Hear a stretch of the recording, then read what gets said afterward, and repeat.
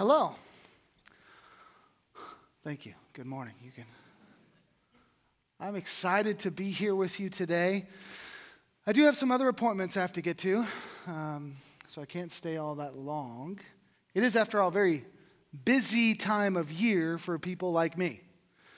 But where are my manners? Some of you don't know who I am. Let me introduce myself. I am the storyteller. Hold your applause. I tell stories, important stories, stories that matter. I love stories. Stories, they inspire us, move us, change us. They lift us up out of the muck and the mire we often find ourselves in. They show us a new perspective, give us context for what we're dealing with. They change our perspective, give us a wider view. They give us wisdom. And stories are everywhere.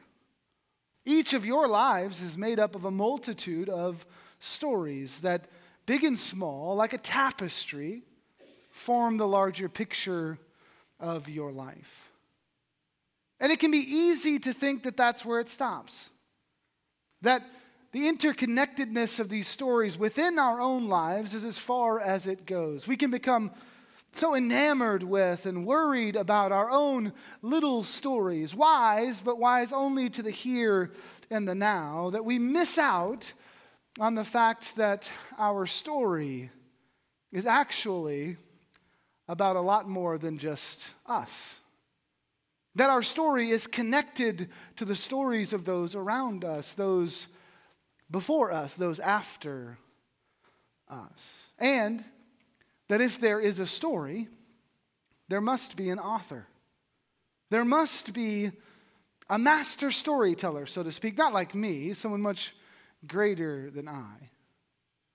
And accepting that is the beginning of true wisdom.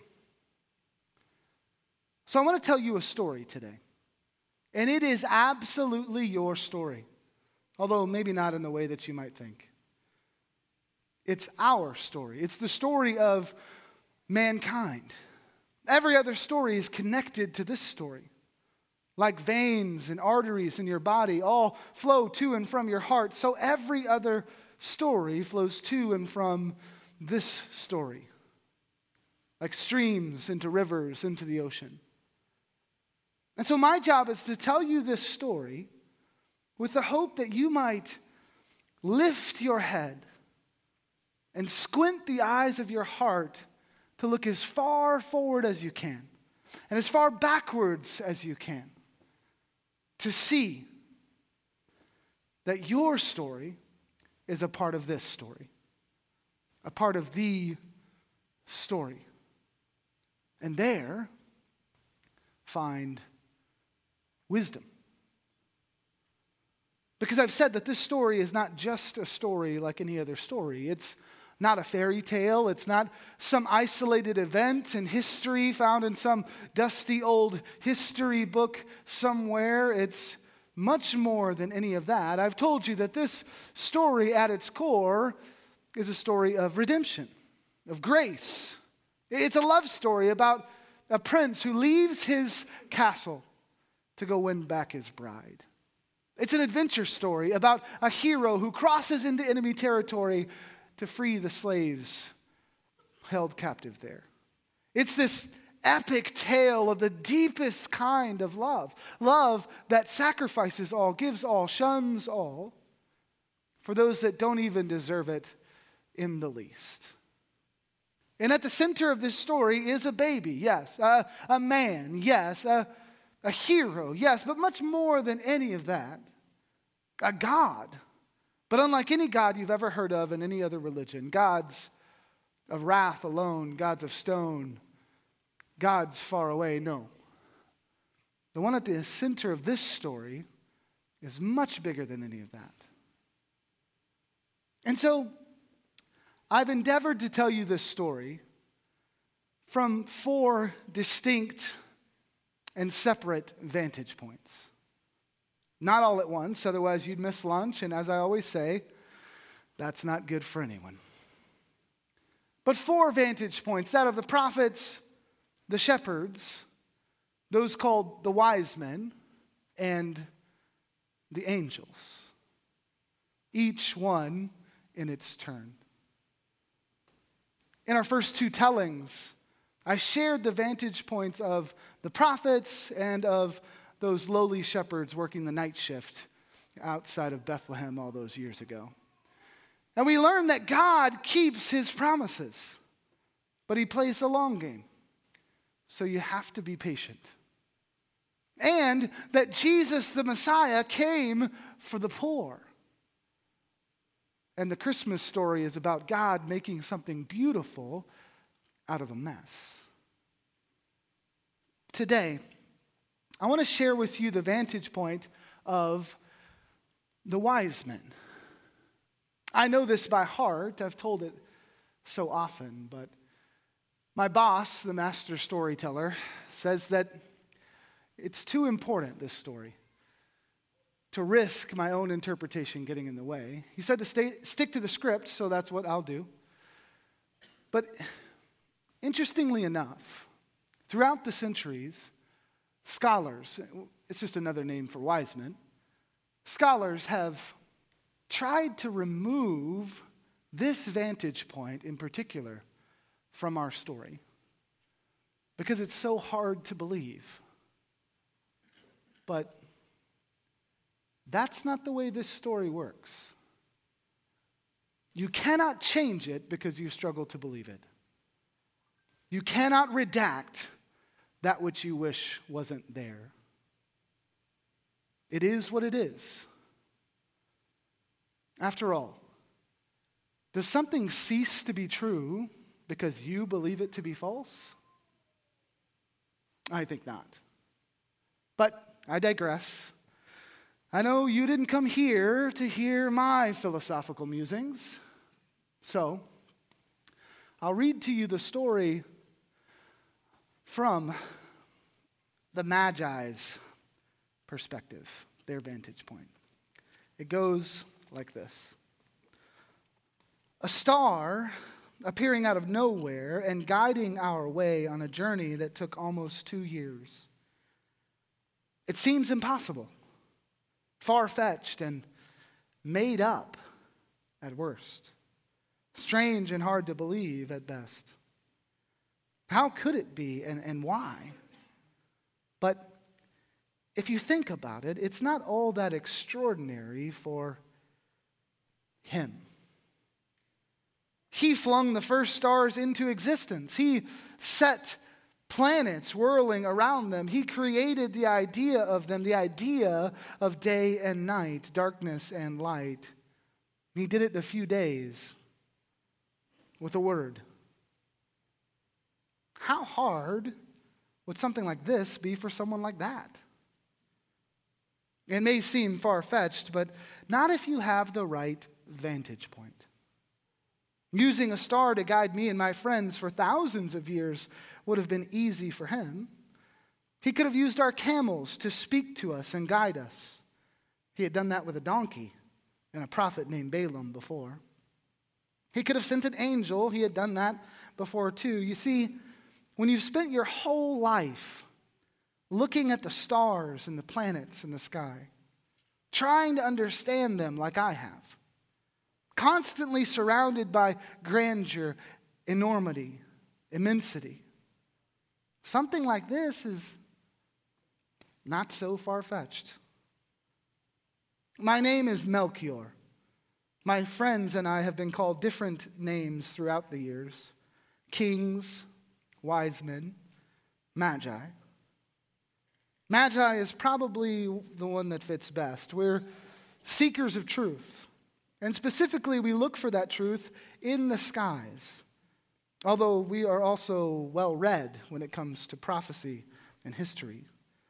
I guess that's where the wise men title comes from. My friends and I have also been said to be 3 in number. The 3 wise men. I can only assume that's because the only surviving account of our journey mentions 3 gifts that we brought for the king: gold, frankincense, and myrrh. That's always been interesting to me. I'm so used to reading carefully, poring over manuscripts and scrolls and prophecies, looking for the tiniest detail that might give a clue to something. My mentor was adamant that I not add my own thoughts, that I keep from making any assumptions whatsoever. And that's what we had been doing when the star appeared. We had been immersed in prophecies for years, all having to do with this coming king that was supposed to be more than any other king before him. Some of the prophecies short, only a few sentences long, a mention here or a mention there. And some long and written in story form, forcing us to figure out what was allegory and what wasn't. And this king was supposed to be born in Israel, although the prophecies said he would be more than just Israel's king, that his kingdom would cover the earth and span eternity. And as we approached what seemed to us to be the year of his birth, the star appeared. And I'll never forget the first time I saw it. I was filled with this awe. Someone greater than I, much greater than I, had put that star there. I immediately wanted to worship the one that moved the stars like this. My friends and I were certain we were to travel, no matter how long it took, to see and worship this new king. You see, we lived far away from Israel in the east, so it was not an easy journey. But for a king like this, it seemed worth it. And as we prepared and discussed what we would find, we talked of a palace, a celebrated birth, opulence, excitement. After all, this king's birth, the Messiah, as the Jews called him, was foretold of not by a few of their own prophets, but by many. And we thought we'd be going to a palace, so we brought gifts fit for a king. The most precious things we owned that we could travel with, shiny things, good-smelling things, expensive things. I personally brought the new king what I was sure he'd be honored to receive. We were a sight, that's for sure. Our camels laden with so much, our servants with us. We were a large and strange-looking caravan. Along the journey, we faced many trials.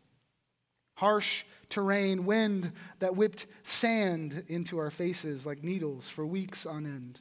Torrential downpours, freezing nights, and scorching days. People who sought our harm.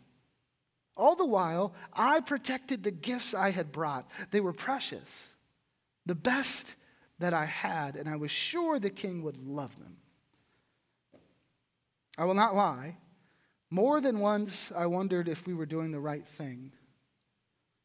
But then when night came, I could see the star so clearly in the sky, so bright, and the awe returned. I remembered the prophecies, the promise of this child who would change the world, and I always came back to the thought of that creator behind it all. If he is indeed the one who made all that exists, how hard is a journey like this for someone like that? So I pressed on.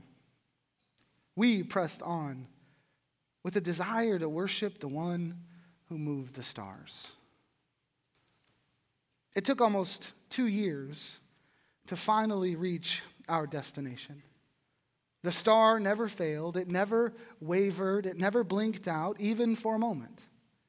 And it led us to Jerusalem, which made perfect sense to us because that was where the palace was. So we headed there. And when we came into town, we started asking people, where is he who has been born King of the Jews? For we saw his star when it rose and have come to worship him. We thought he would be easy to find. After all, the Jews had been blessed, favored beyond all other nations to have this King of Kings born in their midst as one of them. We thought, surely everyone would have been worshiping him already. That's what one does in this kind of situation, right? We thought we were late to the party. We were shocked to find that no one knew where he was. No one knew what we were talking about. Some recognized that we must be talking about the Messiah, but even they said he hadn't appeared yet. And some of them asked why it mattered to us, since we were not Jewish, and therefore the Messiah had nothing to do with us. I was appalled at their lack of knowledge, sickened that they had so completely missed it. The king had been born to them. They had been given this great and unique chance to worship him and welcome him, an opportunity all peoples of the earth would be envious of were they to understand it. And yet they hadn't done a thing. They were blind to his coming. The king of heavens and earth, the one who had come to set right all things that were wrong. The one who had spoken it all into existence had come, and it seemed no one had noticed. I thought for a moment maybe we were the ones who had missed it. Here I was bringing the best of my house, precious gifts to give this king. Gifts I had protected over the long journey. Maybe we were the ones who were off base. Maybe they were right and we were too early. But then I looked up at the star and I remembered. All we had studied, all we had seen, all we had been through. All that the maker of the stars had spoken to us through his prophets. All that had happened. And my resolve returned. I would, no matter the cost, worship this king or die trying. So we kept asking and kept getting nothing for days. No one knew where he was. And we got word that because of the commotion we were causing, Herod the Great, the ruler of the area under Caesar, had assembled all of the local chief priests and scribes, men like me and my friends, to figure out where the Messiah was to be born. News travels fast in a town like Jerusalem, a town full of people waiting for something to happen of note. We knew the answer to Herod's question, but he didn't ask us. The king had been born in Bethlehem almost 2 years before. We had just followed the star to Jerusalem, supposing that he had been moved into the palace by now. And that's what the scribes and the high priest told Herod. The Messiah was supposed to be born in Bethlehem, the city of David, as it was known in the prophecies. It has since been said that they quoted the prophet Micah to make their point. And you, O Bethlehem, in the land of Judah, are by no means least among the rulers of Judah. For from you shall come a ruler who will shepherd my people Israel. The whole thing struck me as odd. How could they be so right and yet so wrong? How could they know this prophecy but have missed the Messiah's coming altogether? But I didn't have time to figure it out because it was at that moment that a messenger from Herod himself came to where we were staying. We were being summoned. Finally, I thought, surely Herod would know where this young king was now. But when we were brought before Herod, it was strange. There was all this secrecy, and he seemed as clueless as everyone else. He asked us when the child was supposed to be born. We told him that we believed he had already been born, probably within the last 2 years. I expected Herod to be excited to try to help us find the Messiah, but he wasn't. He was very obviously troubled. It's clear to me now that instead of responding with joy and worship to this great news, Herod was threatened. He was so caught up in his own little story that he was missing the magnitude and majesty of what was happening right in front of him. He had this amazing opportunity to lead his people in welcoming the King of heaven and earth, and yet blinded by pride and ambition, he missed it. He tried to cover it up by sending us to Bethlehem and saying he wanted to worship him too, the king. But I didn't feel he was being genuine. I told my fellow magi that. They agreed. But none of us could ascertain what was actually taking place and why things were so convoluted and different from expected. But when we left Herod and looked for the star where it had been the whole time, we found that it had moved. It rose up and began moving again, as if our mission in Jerusalem was complete. We took great courage from this, believing that the Creator had used us for some purpose of which we were unaware. Again, my heart was filled with awe and longed to worship the one that moved the stars like this. Just as before, we packed up and left, following that star and carrying all of our gifts with us, searching for the King of Kings. I looked at the gifts I brought and thought, now's the time. Finally, I'll be able to honor the King with the best of my house. The star led us straight to Bethlehem. Not to the nice part of town either. It led us to where the poor people lived, barely getting by. Our caravan from the east stuck out like a sore thumb, but we just smiled and kept moving, following the star until it stopped. Right over a small, humble house. And we just sat there on our camels, dumbfounded for a moment. Our journey finally seemed to be complete. And then all of a sudden, all of us just began to shout with joy. It was like a dam broke in our souls, and we just began to rejoice like we'd never rejoiced before. Now, I don't know what my fellow magi were thinking, but I know what I was thinking. We made it. We finally made it. Inside that house is the one that moves the stars. Finally, my heart's desire can be fulfilled. I felt like a man dying of thirst, staring at a pool of the most refreshing water.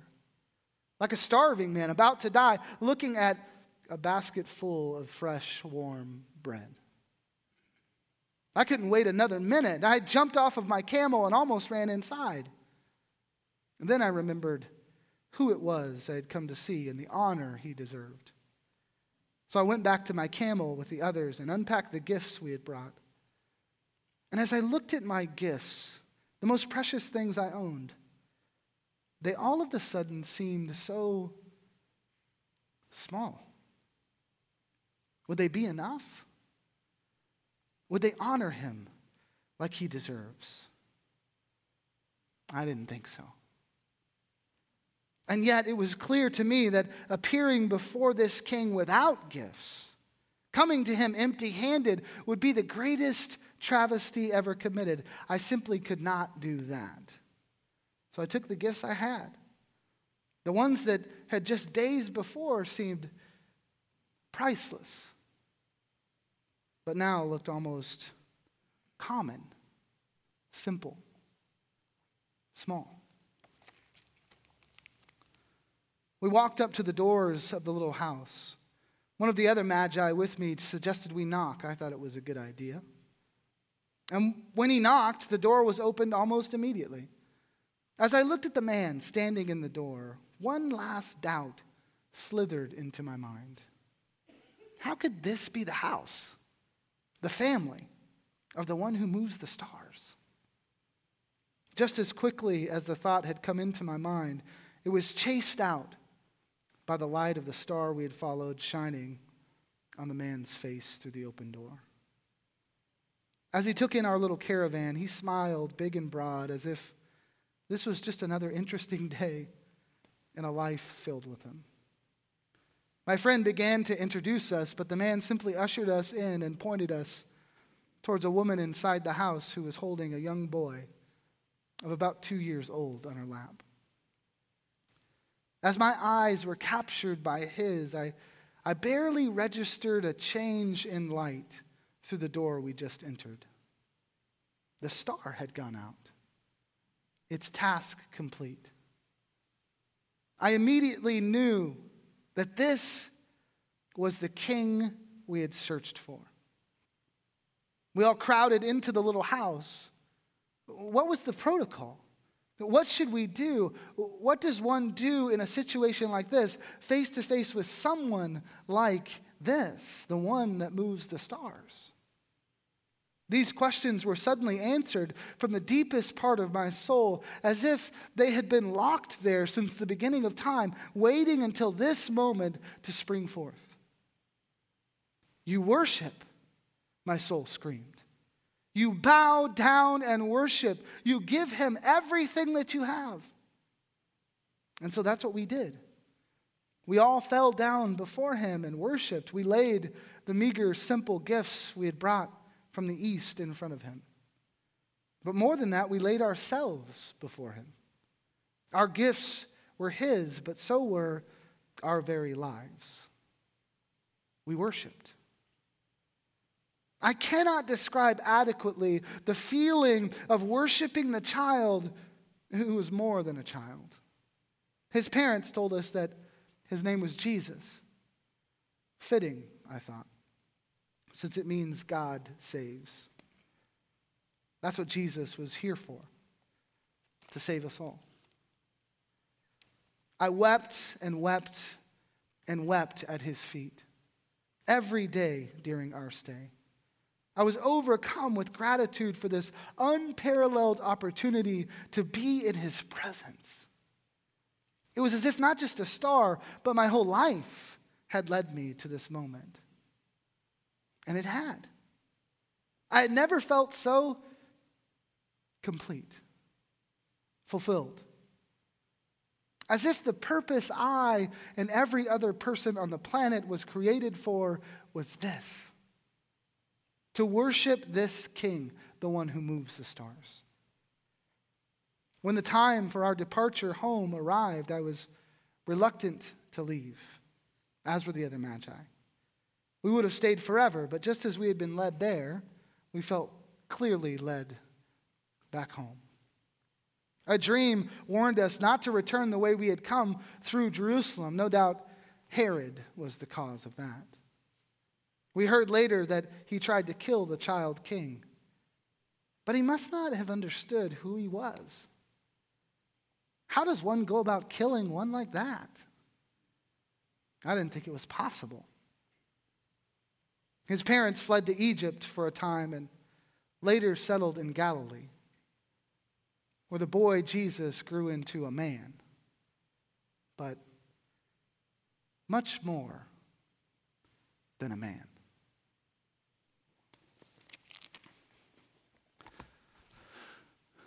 As I've told you before, my job as the storyteller is not just to tell you the story, but to help you understand it, to explain it, to help you connect the dots. I don't have much to add today. Good storytellers know when to explain and when not to.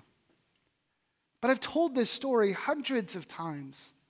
And every time I tell the vantage point of the Magi, I'm struck by the stark contrast between the Jews of Jesus' time and these Magi from the East. These wise men were certainly Gentiles, meaning that they weren't a part of the Jewish people, the chosen people of God. And yet, they were searching for the king, searching for the one who moves the stars, as he so aptly put. And when they saw the star, they went all in. They gathered gifts fit for a king, and they traveled almost 2 years to worship him. And yet, those closest to it all, those with the most information, the most religious, those with the closest proximity to the event that would change the world, those with the most wisdom, some might say, missed it. Don't miss it.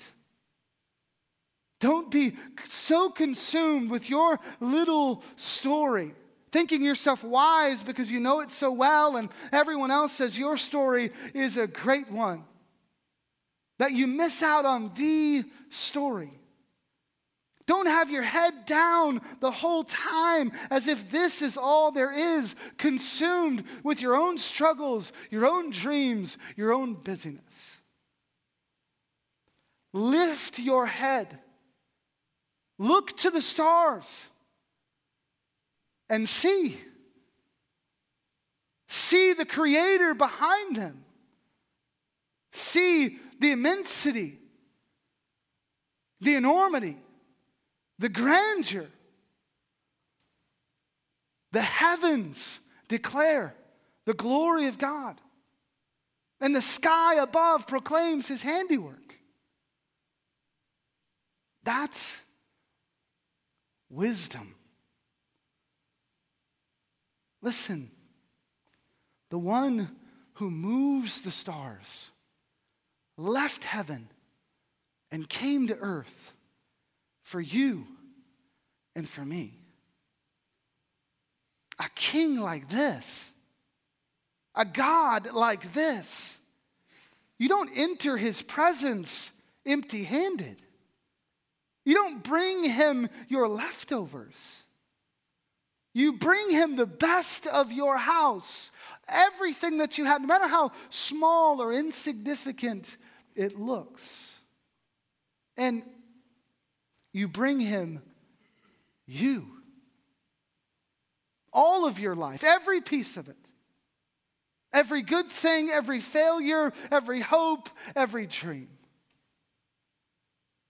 Listen, every person ever born was made to worship this Jesus. It's worth giving everything to make sure you don't miss your chance. The Jews, they didn't welcome Jesus when He was born. But these Gentiles from the East did. What about you and your family? Will you welcome Him? Worship Him? And give Him what He deserves? Only you can answer that. But I pray that you will. A story like this takes more than one telling to convey, more than one vantage point to fully comprehend. That's why I'll be back next time with the last vantage point, a crowd favorite, the angels. Until then.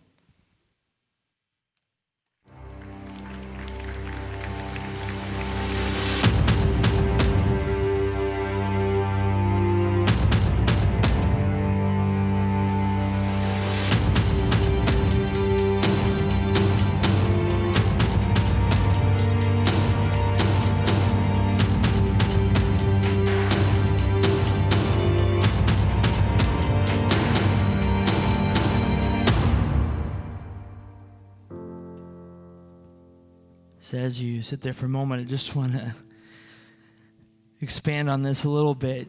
You know, last week we learned about shepherds who came, and they were the poor and the ones who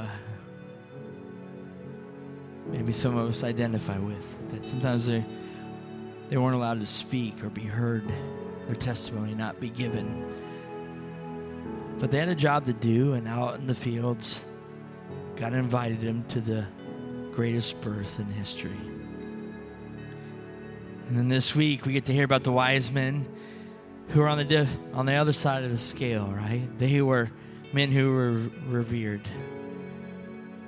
They were wise. And they had the means to make a trip of this magnitude over 2 years to travel to see and worship the new King. So it makes us think about our own lives and go, where am I at in my life? Where have I been, or where am I going? And what am I going through? Is this whole Jesus thing just something new to me? Or have I been following Him, but maybe I've withheld certain things?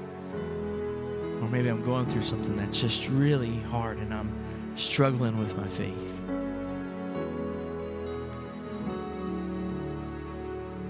And it's just a reminder that God called this mixed bunch of people to come and be with him as a baby boy. All this creation that he created. And one night, as he was born, he became the created